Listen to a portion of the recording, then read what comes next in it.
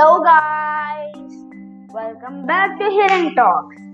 So today this is the second episode of today, and I will be uploading another episode on this week on Sunday, which will be the end of my first season. And stay tuned to know what my second season will be. It will be interesting. And so in this episode, I am going to explain the Sangam period of Tamilnadu. The early history of the people and rulers of Tamilnadu is a topic in Tamil literary sources known as Sangam literature.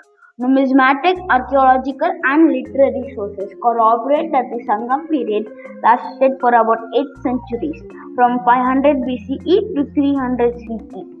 The recent excavation in Alangankulam archaeological site suggests that Alangankulam is one of the important trade centers or port cities of the Sangam era.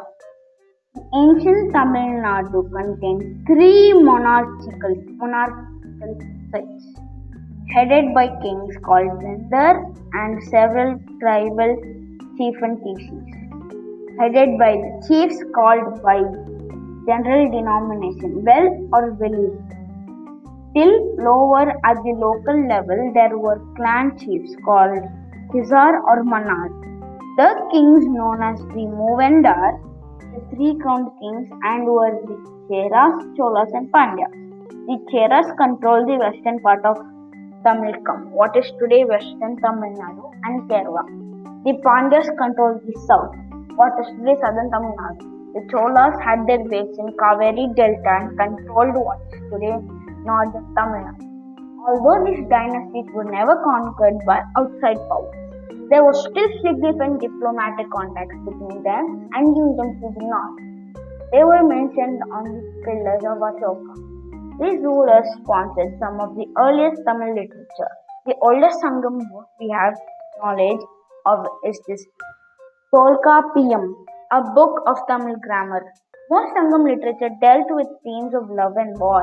In these poems, a glimpse of Tamil society at the time can be glimpsed. The land was fertile and people pursued different occupations depending on what regions they were in.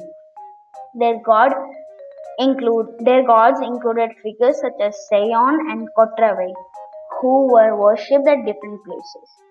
The rulers patronized Buddhism and Jainism and starting in the CE period, references to Vedic customs begin to grow.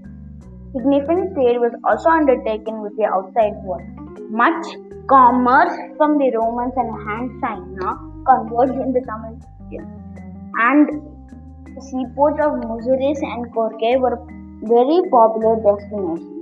One of the most prized goods from Tamilnadu was spices such as black pepper, but other spices, pearls and silk was also widely traded there. Starting in 300, however, there was a significant drop in Sangam literature.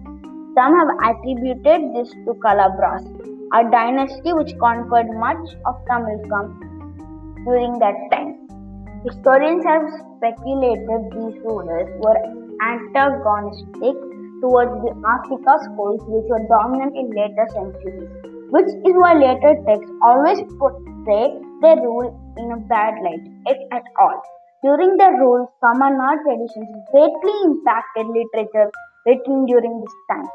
Literacy was widespread and epics such as the Sillapatikaram were written. Most prominent of these works is Tirukural, written by Valluvar, a collection of couplets covering all aspects of life from ethics to love. This text is still treated with great reverence by those in the present day. Around the 7th century CE, the Kalabras were overthrown by the Pandyas and Cholas, who continued to patronize Buddhists and Jains before the Saiva and Vaishnava revivalism in the Bhakti movement. So guys, that is it for today's episode, and I will be uploading another one on Sunday, so don't forget to check that out.